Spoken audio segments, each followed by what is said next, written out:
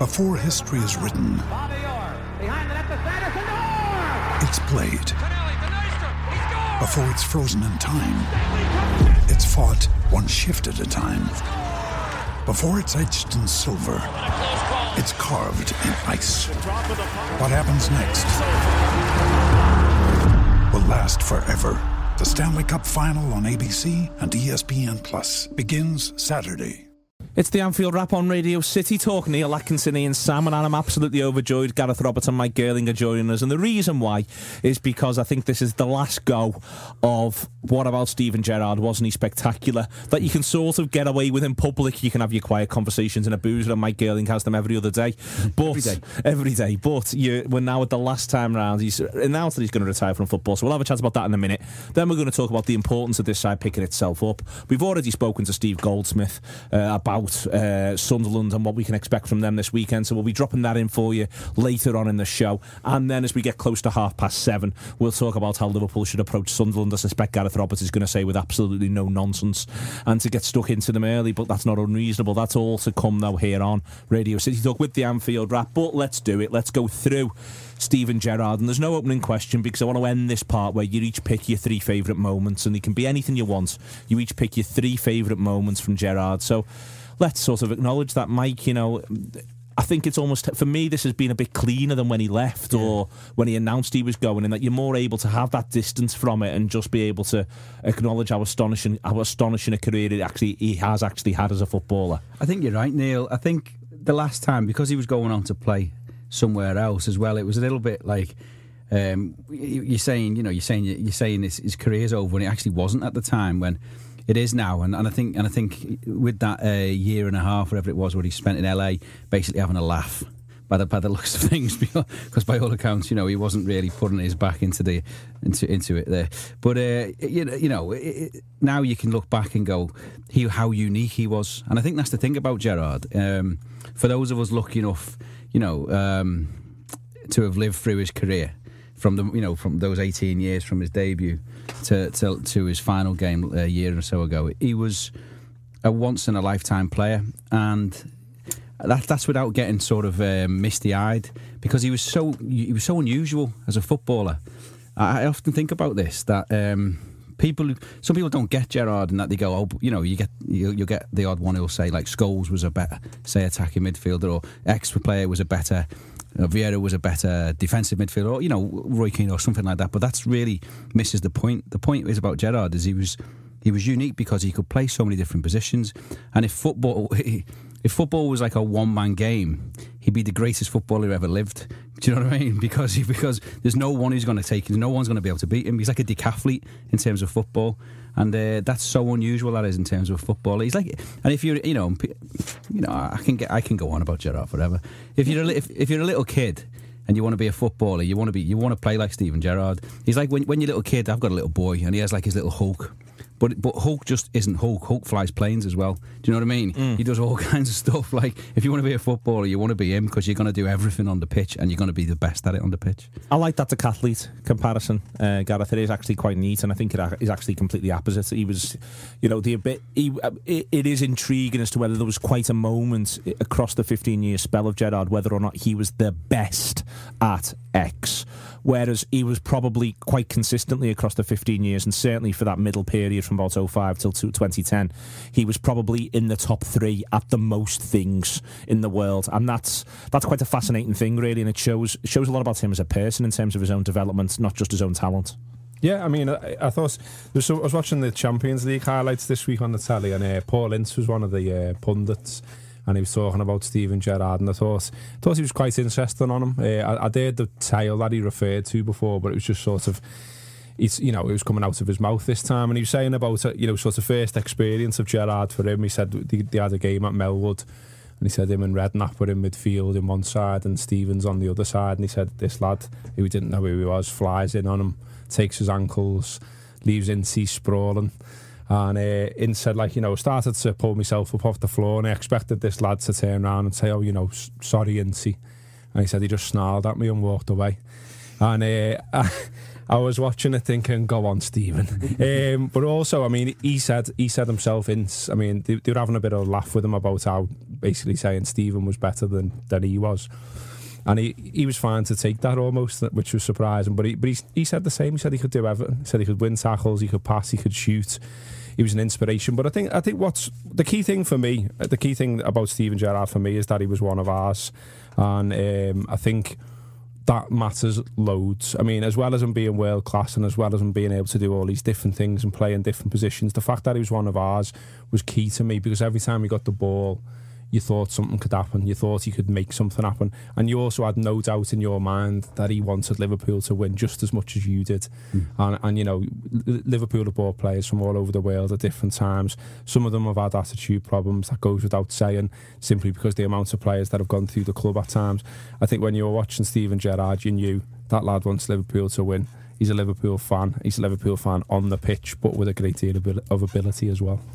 One of the things that struck me, and it struck me the first time round, but it's happened again, almost in greater numbers this time, Ian, is the response of his fellow professionals, those who played both with him and those who played against him, is something that I've not really seen in comparison to a number of other footballers. And I think it's obviously easier for them these days with the way in which social media is, for them to control their own message, to feel as though I can say, if I'm Xabi Alonso, I haven't got to wait until I next get an interview. I can just say this is what I think of this fella myself. Yeah. So I think that helps. Or but if you're Luis Suarez or you're Barcelona or you're... But it's the sheer numbers and the sheer weight and the fact that these are all serious people, is my point. These are all the people who were around as contemporaries, the very peak of the game at the time, are all coming out and going out of the way to say, I don't think you quite understand how good he was. And that's what's the fascinating. I don't think you all quite understand is almost what's in the tone of some of it. I don't think you quite get him. And that's quite interesting when it's coming from professional footballers, not from some sort of punditry class, but literally just fellow pros going. It's literally his peers, it's lads he played with, it's lads he never played with, lads who he possibly never even met, are coming out saying he is one of the world's greatest. It's quite notable, a piece of footage I was watching, I think we shared it earlier, El Hadji Diouf on French television. He's a dope. And he's an idiot, and he's criticising Gerrard yet again, and I don't think there's anybody in the world that gives him any credence apart from whoever lives in El Hadji Diouf's head. But Manu Petit sitting next to him, and Manu Petit is just aghast at what he's saying. He's correcting him, doesn't he? He stops him a few times, and it's kind of like Petit never had any reason to be on Gerrard's side. He just admired him as a footballer. Well, he wasn't bad himself, and he was an excellent midfielder. And Diouf is actually criticising Gerrard as a person. Petit is defending him as a person. He's defending him on every level. You've got Petit defending him. You've got Thierry Henry coming out saying he always wants to play with him.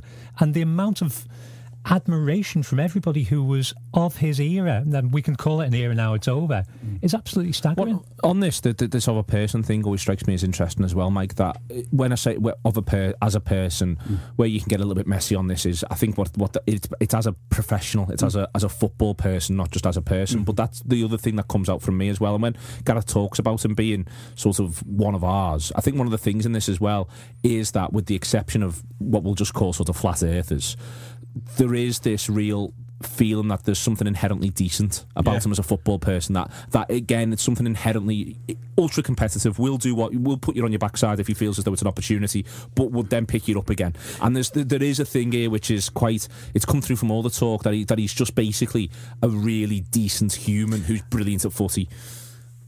Yeah, leading on from what Ian said and then into what you said, he's definitely a footballer's footballer. So if you've been anything in the game, there's proper man love for Gerrard. It's really strong. You can see it. I've never seen that kind of outpouring, and I'm not just saying that because I'm laser focused on it because he's a Liverpool player. I've never seen it in any form and it's not even individuals, it's clubs. I mean, of course, he was astride the European stage for a good 10 years, playing pretty much every game. So he's had a significant impact across Europe. I mean, there's 2 finals in there. Three finals. Sorry, and the semi-finals as well. So he's played an awful lot of games across Europe, so he's had a big impact. And he's got masses of those honours that you get when you're in like the top 3 players of the year and the UEFA Player of the Year and all that kind of stuff. He's got tons. He's always in them. So but there is an enormous amount of footballer respect in the game. You can tell. But the love is as you say, it's more than just football, because even you've got people like Suarez saying off the pitch, you looked after me and all this kind of stuff. And there's lots of comment about his ex playing partners of how he was to them off the pitch and around the pitch, and they always, I mean, Alonso calls him my captain, all this kind of stuff, you know, the great Xabi Alonso. So there's obviously much more to it than his incredible footballing ability. You know, he's obviously an all-round top geezer. That's one of the things that has struck me, Gareth, and I think it is worth dwelling upon, because you can go back, and I'm going to ask you for your moments in a minute. You can look at the moments, but I think this is where a lot of the notion that, well, he's obviously going to go into management comes from. Whereas I don't think that pressure should be put on him. I think he should actually get to be Steve Gerrard and knock around the house if he chooses to for a couple of years at the very least. He should get to, you know, if he just wants to coach some 16-year-olds, that'd be great. If he'd do it at Liverpool, even better. Do you know what I mean? I think that we put so much pressure on these footballers and all of them, and Gerrard, he's not let anyone down ever. You know, he's never let us down in any sort of way. But I sort of think that the best thing that we could all do now, and the manager, the current Liverpool manager, was quite adamant about it as well in his press conference midweek. You know, the best thing that we can all do now is go, listen, let's give the fella a little bit of space, give him a little bit of time, let's all say how great he was, but then he's got to basically find himself again now, find out who he is and what it is that he wants, and that might not be what we might all think that we want. It might be something quite different. I think more than ever, though, that what Klopp was saying there is why we'll see Stephen at the academy in Kirby, because that is out of the spotlight. I mean, it's slightly out the way, full stop, as a place, and it's not a place that you see loads of media hanging around. It's not a place that Liverpool would encourage loads of media to hang around for obvious reasons. So that feels to me that a place that he can go and finish his A badge, that he can work with the kids and just get on with it and slightly stay out the spotlight, as you say. I mean, yeah, Klopp was getting quite annoyed by the sheer amount of Steven Gerrard questions he was having to field, but at the same time, you know, he's got to recognise that the media there have got to do a job, and that, you know, one of the best players of a generation retiring is a story to both Liverpool and to the wider football world, as we saw from the reaction.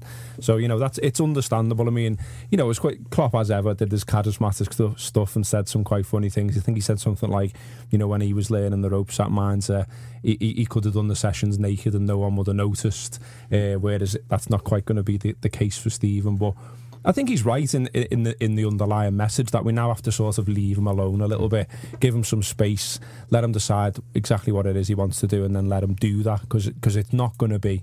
I'd be very surprised if it's something very high profile that he does next. Just one point on something you both said there is about him potentially being a manager. I think it's only now that I've started to take that seriously.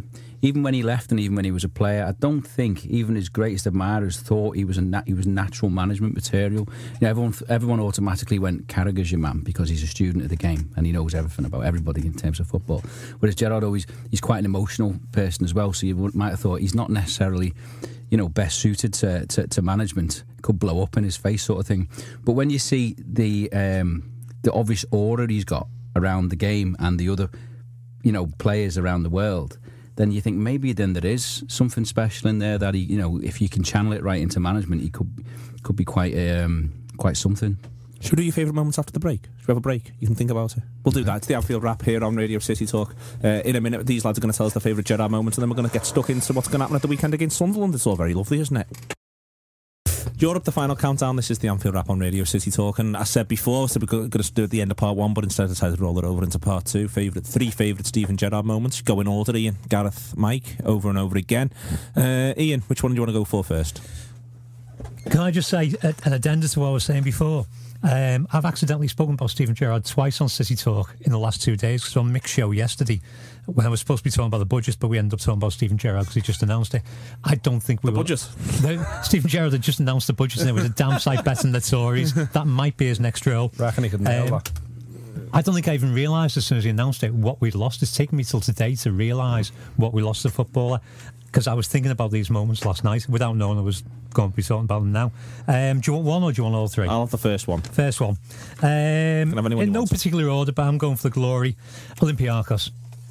Olympiacos. He sets up everything else. It's fantastic. He's stood in the middle of the pitch screaming for that ball to come for him. He's screaming for the full 30 seconds before it's anywhere near him, and then he just hammers it, and it's beautiful. Okay. Gareth Roberts. So we're doing one at a time. One at a time, yeah. Okay, so I'll go with Skinhead Gerrard. against Manchester United at Anfield. One of the greatest things about Steven Gerrard for me is that he played football like a Scouser in my brain, if you like. So, in other words, basically strutting around the pitch going, I'm boss me, and I'm better than you, and I'm definitely better than Manx. And so that screamer that he fires past Bartes, isn't it? Yeah. That's an absolute beauty. I love it, and I watch it over and over. It's just Scouse to even try it from that distance, and then to actually put it away. Well, not many people can do it like that. Okay, Mike Gilly. First one I'm going to go for is his debut goal against Sheffield Wednesday, because I was there. I think, and everyone knew that he was going to be. Because there was a lot of talk about Gerrard anyway, but he still hadn't sort of scored until that moment. But it's a great goal for anyone to score, but for it to be your debut goal, it's just quite something, because it's because beforehand he put in some big challenges, been around the pitch, sprayed the ball around and all that kind of stuff, and you thought he was a tough player here. But that kind of ability and grace and skill to do that, take two players on, then slot it, was just, they thought everyone just sat back in the chair and went, aye, this is something special here. You know why else that was important as well, and this doesn't get talked about much. There was a time where there was actually a doubt about Steven Gerrard. He had all the problems with his back, that he grew up too fast and all this sort of thing. There was problems with his body. There was question marks about whether he'd make it, basically. So when he scored that goal, I think most of those question marks started to go away. Okay, Ian, your next one. Next one, again, very, very obvious. West Ham in the Cup. Because you had all the obvious ones in. I'm going for all the obvious ones. I'm a very obvious person. I'm very simple to please. 35 yarders to equalise are always good ones. Are always good ones, but that one in particular, because that game was completely over, because I was sat directly above when he hit it, and you were ready to go home. It was over. The game was finished. There was no way back in. You kind of got used to the fact that we weren't going to be, this wasn't going to be our day, and West Ham were going to win the Cup. And that moment, he was the only person on the pitch who could have changed that, because nobody else managed it. Okay, Gareth. Another one where he's basically being needly. Liverpool had a great record on the whole against Everton while Steven Gerrard was in the side, while Jamie Carragher were in the side, and I don't think that's a fluke.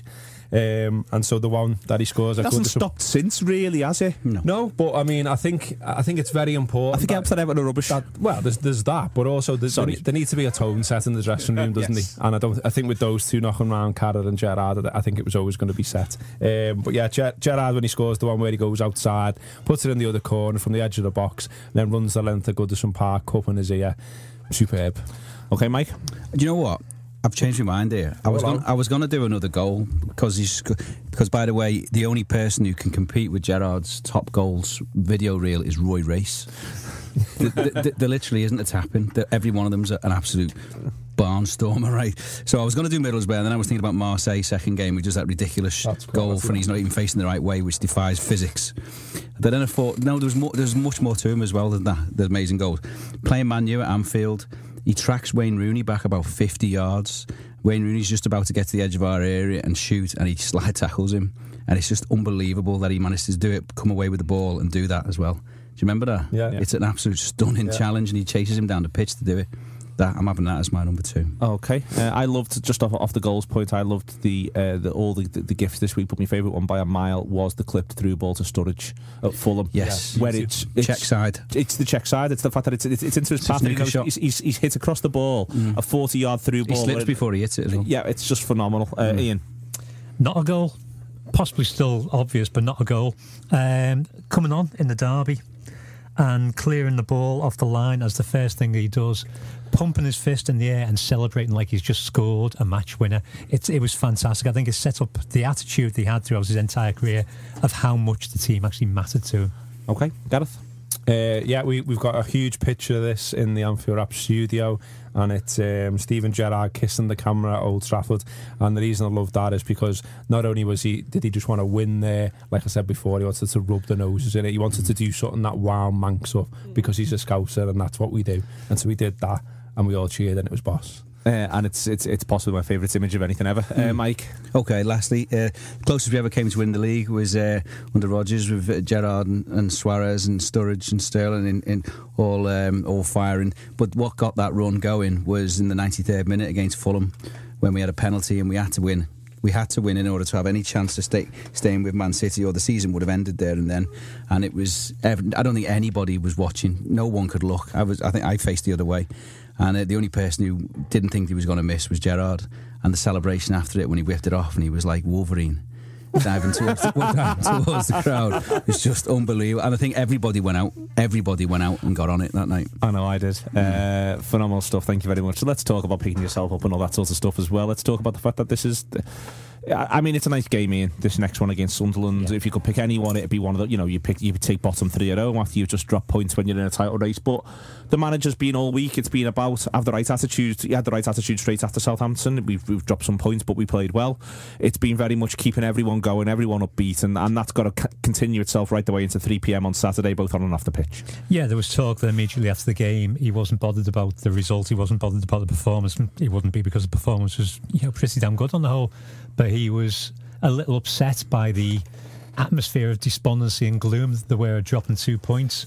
So what he wants to do is change the players' attitudes. That apparently, I think it is a case of Sunderland have looked a bit better in the last couple of games than they have the rest of the season, but that's not particularly hard. You don't need to do a great deal to look better. They've only won 2, and they were the last 2. So to look better than they had the rest of the season, that was all they had to do. They had to do the bare minimum of actually winning football matches. I think I made the point on the show earlier in the week that if you want to keep us out of the moment, what you're going to need is top-class defenders underneath a manager who knows how to marshal top-class defenders effectively in order to break us down. You can't just park the bus against us any longer and hope that you can pump long balls up. What you need is that combination of great defenders with a tactically astute manager, and I don't think Sunderland have got either of them. I think it's that interesting, this, because we all know about Moyes' record at Anfield, largely as an Everton manager. Obviously played 13, won 0, drawn 7, lost 6, in case you were wondering, and Sunderland also haven't beat us in the Premier League. So there's those things there to start off with that suggest there might be a problem with where they might be mentally. Also think as well behind the scenes that if you're looking at the fixture list saying where do we pick up our points to avoid relegation, Anfield when you're playing Liverpool in this form isn't one of them. But all that aside, what's interesting for me is that these last 2 results they've essentially played a 4-4-2 with a Nietzsche near Defoe. Now, is he really going to have the bottle to come and do that at Anfield? And if he hasn't got the bottle to do that, what do you do with a Nietzsche, who's actually played quite well in those games from what I've seen? If you drop him to the wing, I don't think he's very effective there. So he's been playing him on and off a flank. It's been a bit of a thought. It's quite close. He's close to Defoe. Because one of the problems with Defoe has been he's been too isolated. And what more sort of works between the midfield and those two? And so there's been a little bit there. But I think he will go with that. But I think you're right, and that suddenly he might be going as big goals. That it won't take more than 10 minutes for there to be big goals. The only question is, and this is one of the things that struck me, is they've already worked the out ball out though, because they're not. Why it's interesting, I think, is because they're not very good, Gareth. Because they already know they're not very good. The way they've gone into the last couple of games has been right. How do we get out against anyone we play? And the answer's been an Ichibi. Yeah. Whereas when we play Southampton haven't really worried all season about what the out ball is. The reason why is because they're a good football team. We'll get out, we'll play our way out. Yeah. They couldn't do that against Liverpool. Liverpool were too good for them. Whereas it's whether or not Sunderland are so poor that even though they might have solved the out ball problem, it won't make any odds. Or whether or not they're able to sort of go, well, we used to be in the second best side on the pitch, and this is how we cope. Because, for instance, when they were at home to Hull, they had less possession than Hull. So it's whether or not the idea is, well, we'll just play with this anyway, we'll keep doing this because this is what we've been doing. Yeah, I mean, that's the interesting thing, because we're obviously not Hull. We're not Hull, and if we have more possession than you, we'll beat you 9 times out of 10. That's the thing, and that's the dilemma for them. And I think they're going to be looking at it and thinking, well, how do we get something out of this? The other thing I'd say about Sunderland as well is, which is interesting, is that there's been times, again, I'm only watching highlights, I'm not sitting watching Sunderland every night in my undies, but there's been times where they should have got something out of games and they haven't, and the reason they haven't is they've basically shot themselves in the foot. There's been loads of individual errors, loads of what looks to me like a mental problem in terms of, oh no, we're 1-0 up, what do we do now? So I'm not worried about it. In fact, I did a Q&A with the Sunderland website this week, and I predicted 5-0, and to be honest, I was being kind. It's mortifying, Mike. I did one with a podcast, and you're like, they say what you think the score will be, and you're like, you feel awful, but you actually do think. I think it'll be 4, lads. I was actually saying, we played Watford and we scored 5 within an hour, and I'm annoyed we didn't score more than 6, and that sounds awful when you're at the bottom of the table. Listen, we'll find out what Mike Galing thinks after the break. This is the Anfield Wrap on Radio City Talk, and we'll also find out what a Sunderland supporter Steve Goldsmith thinks. He'll be with us in a second. Speaking now to Steve Goldsmith, always good to speak to Steve. We did it the other way round. And Steve, it looked like a win was practically impossible to come by. You beat Bournemouth, you smashed Hull 3-0, and Ichibi and Defoe looking good. You're all right, aren't you? It's almost a shame you're playing us now, because I think you're going to say in a minute you still don't fancy getting a result at Anfield. But all that said, it's certainly a lot better than where it was 3 games ago. Yes, absolutely. And credit to the manager for it, because I know I spoke to you briefly after the Bournemouth game, and I said that he'd look to be changing his methodology a little bit. And first and foremost, he's looked at a way to try and win a game, because it's all well and good talking about philosophies and long-term plans and long-term strategies, but you need to coach your players to win a game. And we see it a lot, don't we? We look at people like Mourinho, blaming everyone and everything, on his side not doing well, and you're just thinking, well, just coach your players, just coach your players and try and get something out of the game. And he's done that, to be fair, mainly through the introduction of an HB, which sounds simple, put an extra striker on somebody's target, somebody to hit, but it kind of has been that simple, really. It's just give us a bit of an outball, let's took pressure off Defoe. Suddenly it's give the opposition defenders something to think about, because previously, take Defoe out of the game and we had done for. And now, if I understand it right from the way in which it looks as though you're lining up, it's Anichebe sort of floats, he makes himself available, he plays on flanks, Watmore does something a little similar, and Defoe's almost just left to completely ghost around. He doesn't have to worry. It's those two with the outball. Sometimes it'll be direct to Watmore, more often it'll be direct to Anichebe. Is that right? Yes, Anichebe sort of playing in between the lines a little bit. Not quite a winger, not quite a centre forward. Watmore is... he gets himself up there as well, but he's got so much energy, he actually does a lot of track and back as well. Duncan Watmore is actually a centre forward, but because of his pace, he's been getting used wide of a front 3, sometimes wide of a front 4. So he struggles a bit of time with positionally, and some small sections of the fans have been coming a little bit frustrated by him, but I would certainly say that, it's worth remembering that he is a centre forward. He played centre forward for the under-23s. He played centre forward for England in the 21s. So he's essentially learning a new position, and I think he's doing okay. And he's involved in all the goals. So those front 3 are doing well. Sorry, I've got no idea what that noise is in the background. It's all right. There's looking at it then, to sort of begin to pick a side together for Anfield. Deboji is suspended, so you're looking. There's going to have to be a change there. McNair is injured long term, so there's going to be a change there. But you're expecting? Will the manager just stick with what's been working for him? It'd be daft not to, I'd say, from everything the way you've described how it all works, because outballs are something that sides have struggled with against Liverpool. So if even if it is a bit agricultural, it suits Sunderland. If they did have outballs, that's the first part of the puzzle, basically. Yeah, no, definitely. We've had this debate on the show ourselves as well, saying, sides could be forgiven for going to Anfield and flooding the midfield and leaving somebody like Jermaine Defoe up front by themselves. That will be counterproductive for the reasons I've mentioned earlier, because if you take Defoe out of the game, we will be stuck. And if you concede an early goal, then that entire game plan goes out the window, doesn't it? So I think he will. He speaks a lot as well about Anichebe's frame of mind, saying it's equally important to get him mentally right as it is physically right. And it seems like he's a very sensitive kind of guy. And the way the fans have taken to him, he has played a big part in his confidence, I think. So it would, again, seem a little counterproductive to then say, to bring him out of the side when he's playing as well as he is. So, yeah, it's not going to be 4-4-2 flat or anything like that. But I think they'll both play. I think, as you said, I think he'll leave it like it is.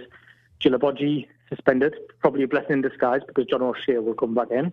John O'Shea probably would have played against Hull, but he's just probably not 100% fit. He probably will be by the weekend. Everybody would prefer that anyway. And with McNair going out, I would imagine that he would make way for Seb Larsson's timely return. Kirchhoff's fit in the squad again as well, probably not match fit though, and I wouldn't be surprised to see Seb Larsson replace McNair in a straight swap. Larson wasn't on the bench though at the weekend, even was he? He wasn't in the 18. Is he closer than that would suggest? He's playing. He's been playing for the under-23s and he's been playing full games. Right. Okay. And he played. The latest one was 2-3 days ago. He scored in a win at Man United. Him and Kirchhoff scored, so that worked out okay for them. Okay, so I mean, generally speaking, then it's what are you expecting from the game? I mean, it's going to be tough. If you look at Liverpool's record around this season, it's very, very strong. It's very much, I think if from a Sunderland point of view, having out balls, frustrating Liverpool, getting as deep into the game as possible without conceding, and then you never know. I mean, that'd be what I'd be looking at it. To be honest with you, that'd be my attitude. Is that likely to be Moyes' and Sunderland's as well? Yeah, definitely. It's almost the back-to-back wins, the consecutive wins, 6 points. Have made this into a little bit of a free pass to a degree, haven't they? Doubling that up with the fact that the players will have a newly found confidence, because I would be, had we lost our last 2 games and we were going to Anfield, I mean, Jesus, you could have been looking at a Premier League record or something. But the players will go there under no illusions that they have to win this game. We've bought ourselves a little bit of time. I would expect us just to go and try and frustrate. Put that out ball is important, as you say, because if we went there with no attacking intent whatsoever and then you score an early goal, then, what's the point in even bothering, really? But the mood's lifted a little bit. It makes or breaks a week for people up here. And back-to-back wins, I still think people are quite realistic. And if you ask them honestly, we're going to struggle to stay up this season, I think. However, at least we could look like we're going to go out with a fight now. It's the game. It is going out with a fight, and I think that's why it's important to actually not to just come and try and just block it off and put them behind the ball. It's saying that making that clear to your supporters and making that clear to your team as well if you're Moyes. But it's also worth pointing out the games that follow this. It's Leicester at home, and their away record this season is pretty abject, and then it's Sunderland away. It's Swansea away. Both of which they both feel like games where if you said to me now Sunderland are going to get 4 points from them, I wouldn't look at you like you had 2 heads. So I think it's important, isn't it, from a confidence point of view, to play some football, to not get beaten heavily, to frustrate Liverpool, to maybe find some sort of route towards sneaking a point, or maybe even a little bit more, but to have the plan, even if the plan doesn't get executed, is what I'm driving at. No, absolutely, because I mean, had we gone to Liverpool with, even if we'd only had 4 points in the last 2 games, or certainly 3 or lower, then you'll be looking at a point, I see a hard-earned point at Anfield, like we should have had a Man City on the first game of the season, by the way. That wouldn't be enough. You'll be saying, oh, well, that's all well and good, you go to Anfield getting a point, but it's not really enough. At the moment... It'd be a great point, Yeah, it will be a great point for us. We did something on the podcast the other day where... Sorry, not the other day, about 3 weeks ago, when we were looking really abject and we weren't getting any points on the board. And we had a look at the kind of points total we had around Christmas time in each of the last 4 or 5 seasons. The 4 or 5 years we've been struggling for relegations, because people forget we actually had a good 4 or 5 years where we just sitting at the table before that. And what we tend to find was, if you're on around, 14 points was around the average, where you need to be at that to sort of be in it and have yourself a chance. Now that looked way off. We did a quick calculation and score prediction and thought we're not even going to get 10 points by Christmas. Suddenly that doesn't seem a million miles away. Even if you can get to sort of 12, 13, you're giving yourself a chance, depending on what you can do in January, because we're skinned. That's the bottom line. The finances are an absolute mess, but you never know. But there's also now, I mean, last time we spoke, before that, sorry, not the last time, but the time before, I was really like, I just don't see where it comes from, which I think is what you're saying. Whereas now you're able to sort of say, well, there's a way to possibly get something from Anfield. There's a way to certainly beat Leicester at home. There's a way to go to Swansea and get something. Then the next one midweek is admittedly Chelsea at home. But then after that, there is home against Watford, and that feels like it's feasible. Away at Burnley on New Year's Eve, that feels like it's feasible. Do you know what I mean? It now suddenly feels like you can sort of say, well, there's the potential for 2-3 wins there, and maybe a couple of really good points that boost everyone. It doesn't now feel as though it's just a massive uphill for you.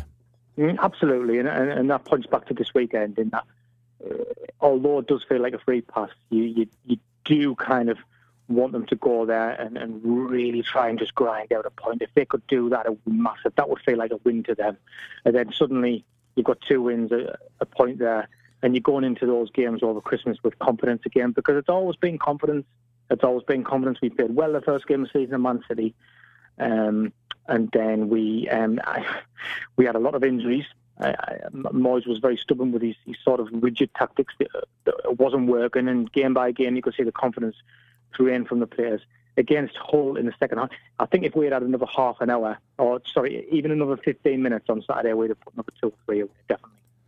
All right then. Before there's a game you want to talk about, but before we talk about that, I want you to give me a prediction for the weekend. We're going to lose 3-0.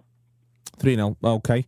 So what is it that you wanted to talk about? You said you wanted to speak to Liverpool supporters. This is just interesting because there are famous games over the years for your clubs and stuff. Now, ours are less glamorous than yours. That's going to be exemplified in the example in the game I'm going to talk about, actually. Because I'm always just interested how Liverpool fans remember this game, if they remember it at all. Because I'm wondering how much of it's just turned into a folktale now, right, and been altered and changed. And it was the last game of the season, 1980, 1981. So the year I was born, so well before my time, really. Same as me. Liverpool had finished around 5th, I think. It was the season Villa won the league. Yep. Liverpool won the European Cup, I think. Yep. A couple of weeks later. Anyway, last game of the season, a familiar story, a familiar pattern. Sunderland went Anfield and they needed a win to stay up. They won 1-0, Sunderland, and stayed up. Bob Paisley, who was Liverpool manager from Hedden, Sunderland fan, had good taste.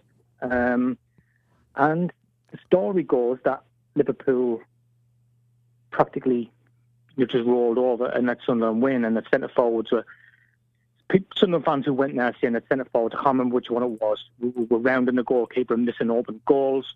They were practically doing everything they could not to score, but because they were so much better than Sunderland, they made hard work of it. And that when Sunderland returned to the dressing room, there was a bottle of champagne waiting from Bob Paisley for them. And I just wanted to know if any Liverpool fans of a certain age could remember that game and get it from your perspective, really. Okay, well, I'll send a couple of emails, ask a couple of questions, see if anyone was there. But also, in general, if you're listening to this, it's at Goldies_logic if you want to speak to Steve directly about the game and find out if that's sort of what happened. It does feel a little... I mean, Liverpool towards the end of those seasons, if they had a European thing coming up as well, I mean, it was Liverpool still had 2 more games, I think, because of Europe that year. They went to Middlesbrough and won the next one. Which is also quite interesting that they were able to rouse themselves to go and get something from Ayresome Park, having been beaten 1-0 just before then. Fans love romanticising this kind of stuff, don't they? And the fact that Bob Paisley was a Sunderland fan. Of course. So people look at it like that, don't they? And say, and there was a bottle of champagne allegedly waiting for the players in the changing room. So it's just interesting. It would just be interesting to know if that's the impression Liverpool fans got as well. But the reason it's an easy conspiracy theory to come up with when something like that happens. Yep. People who were at the game, and the game going back a long time now, 35 years, but people who were at the game, just say that Liverpool struggled to hide it. Such was the gulfing class, they struggled to hide the fact they were doing it. They made it so obvious at times. So I would just be interested to know if anybody can remember it. I would sort of point out, to be fair, Steve, Liverpool did lose 3 at home that season. It wasn't a great season for the Reds. They played 42 in the end, and I think they managed to draw more than they won that year. It was we win the European Cup, but we do finish 5th. So there might have just been a shortage of quality there from the Reds, but they do go on and win the European Cup at Wembley that year. But Liverpool finished the season having lost 3 at home and having played 42, won 17, drawn 17, and lost 8 as ever. LFC history is very useful for this. But all right, at Goldies_logic, get in touch with them for that. And as ever, it's a pleasure to speak to Steve, and we'll see what happens on Saturday. See you soon, Steve. Thanks. I'm moving on towards Liverpool. Seems quite appropriate to be talking about this Liverpool side full of stars at the moment. Lads doing really, really well. That's a terrible link and one that I'll regret as I grow old. It's a very professional link, though. Yeah, it feels awful. Makes me want to throw myself off the top of the tower. But we'll get the other side of it, though, as we get closer to 7:30. I can't wait. This is the really interesting thing. It's something Ben Johnson said to me the other night, and I think there's something in it, Mike. I can't wait to watch this Liverpool side play again. And the one thing I'm sort of not expecting, and this is both a positive and a negative, and maybe at some point in the season we'll say it's a negative, I'm not expecting Liverpool to turn up and go through the motions and get a 2-0. I'm expecting Liverpool to want to put a bit of a show on, and that's obviously, it's a good thing as long as the show does go on. But if it doesn't, then we might be a little bit stuttery. But I just think they're going to go out there, express themselves, play great stuff, and I can't wait to be sitting in Anfield at 3:05 tomorrow. Well, in many ways, when the boys before were talking about what Sunderland are going to do, I almost think that's the way Klopp has got Liverpool now, and the way we are in our development. It's almost irrelevant. I don't think it matters about Sunderland. There's probably 2/3 of the league now where it doesn't really matter to Liverpool what they try and do. I think we're at that point now where we don't really change our game for hardly anyone, maybe the top 10% in the league, something like that. You know what I mean? So I think Sunderland, I can't believe for a minute he won't park the bus. He's gone out. But I don't think it's going to matter for Liverpool at home. And so it is a bit of a throwback watching Liverpool now, which is great. It's because, as you say, it's about. I mean, I've really missed watching it because I didn't go to the away game. And it's been ages because of the international break. And so you want to go just on a pure, enjoyment of watching football, watching the Reds play football level again. And so that's pretty much for most of the games in this league now. I think that's how any Liverpool fan who's got any sense should be approaching these games. You just want to watch Liverpool play. What? And we're going to miss Lallana. We missed Lallana in the last game, but we're not that focused on an individual player for us in order for us to play our game. It won't really make that much difference to us. I'm not bothered really. I'll go Gareth first, then Ian, and then Mike. I just want to sort of know. I think we can all pick the back four. We can all say that Firmino's going to start, Mane's going to start, Henderson's going to start, and then it becomes Coutinho's going to start. But will he start in midfield or will he start him up front? He moved into midfield against Southampton. Gareth, do you think he might consider starting Sturridge and not start and want to channel Wijnaldum, or do you think he'll start channeling Wijnaldum and stick with the same front three? I think he'll stick with it. I mean, I think there's obviously an argument there to put Coutinho in the middle three and put Sturridge in the front three, but I don't think he'll do it. I just don't think he's very keen on, once he's found something that he thinks works, he sticks with it, and you can see that by the number of players he's used. And I think, said over and over, that I think Sturridge will get his chance, but I don't necessarily think it'll be tomorrow. The players have all had a week's worth of training. They've had time to recuperate and rest as well, which I think was important after last week. And I thought it was quite interesting as well. There's an interview just being published just before we come to record this with Wijnaldum, with Andy Hunter from The Guardian. It's very interesting. But one bit that was interesting is they're basically trying to get out of him in that interview what it's like to work for Klopp. And one of the things he says is that he never lets you rest on your laurels. Like every single game, no matter what the score was, you'll be going into work, if you like, into Melwood, and he'll be telling you what you did wrong and how you'd improve on it. And he just said very briefly, Wijnaldum, he said against Southampton there was times where Klopp wanted me to join in and he didn't think I joined in quick enough, and I thought that was interesting. So, because that was something we picked up on one of the other shows as well, so I think that sounds to me like he's being coached there to improve this weekend on that. Yeah. So for that reason I think he sticks with the same team. Ian? I think it's going to be predicated on things that we don't know, because there was a comment made by Klopp during the week, very quietly, that hasn't really been caught on a great deal, where he mentioned that we're already getting to the point where a few of the players weren't able to fully take part in training sessions this week. So there are already players who've been carrying little niggles and maybe hadn't been at the top of their game. I personally, the other thing it might be predicated on is somebody points out to him that we have not had an unchanged team for 40 games. So it depends whether he feels like going for an unchanged team or going for another one game just for the sheer hell of it. He might do that just for a laugh. But I think there's a very good case to be made for Sturridge playing instead of Can. Although it was pointed out to me when I talked the other day about Can looking more likely to lose the ball, Wijnaldum lost the ball more than Can did in the Southampton game. So statistically speaking, Can should be in ahead of Wijnaldum. For me personally, I think Wijnaldum, Sturridge in for Can, because we looked more creative as soon as Sturridge came on. Mike? I think he will make a change, and the reason why is I think he's going to expect a reaction. Although we were comfortably the better side against Southampton, we were still, and it was coming after the international break.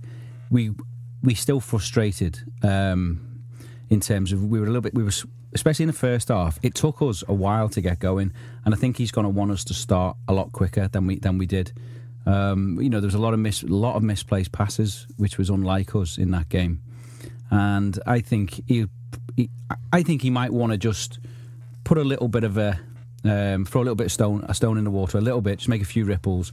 And I think he may well start one of, because we're at home, and I think because Sunderland are undoubtedly going to put everyone behind the ball. I think it would be a waste of 2 central midfielders to play Chan and Wijnaldum. I think he will not do it. I don't think he'll do that. I think he'll play one of Origi or Sturridge. Okay, predictions, Ian, first. I think it's 4-goal victory. 4-goal victory. But whether that's 4-0, 5-1 or 7-3, I don't know. Mike Curling. I want us to keep a clean sheet. I'm going to go for 3-0 Liverpool. 3-0. Gareth? 6-0 to Liverpool. 6-0 to Liverpool. Okay, this has been the Anfield Wrap this week. We've had Gerrard, we've had Sunderland, everything that you need right the way through. Hope you've enjoyed yourself, had a lovely time. Let's really be excited about watching this football team this weekend. I, for one, cannot wait to see Liverpool in action again, and then you get to watch them again on Tuesday against Leeds. Exciting times, because what more do you want to do with yourself other than watch these mighty, mighty Reds? See you in a bit. Sports Social Podcast Network.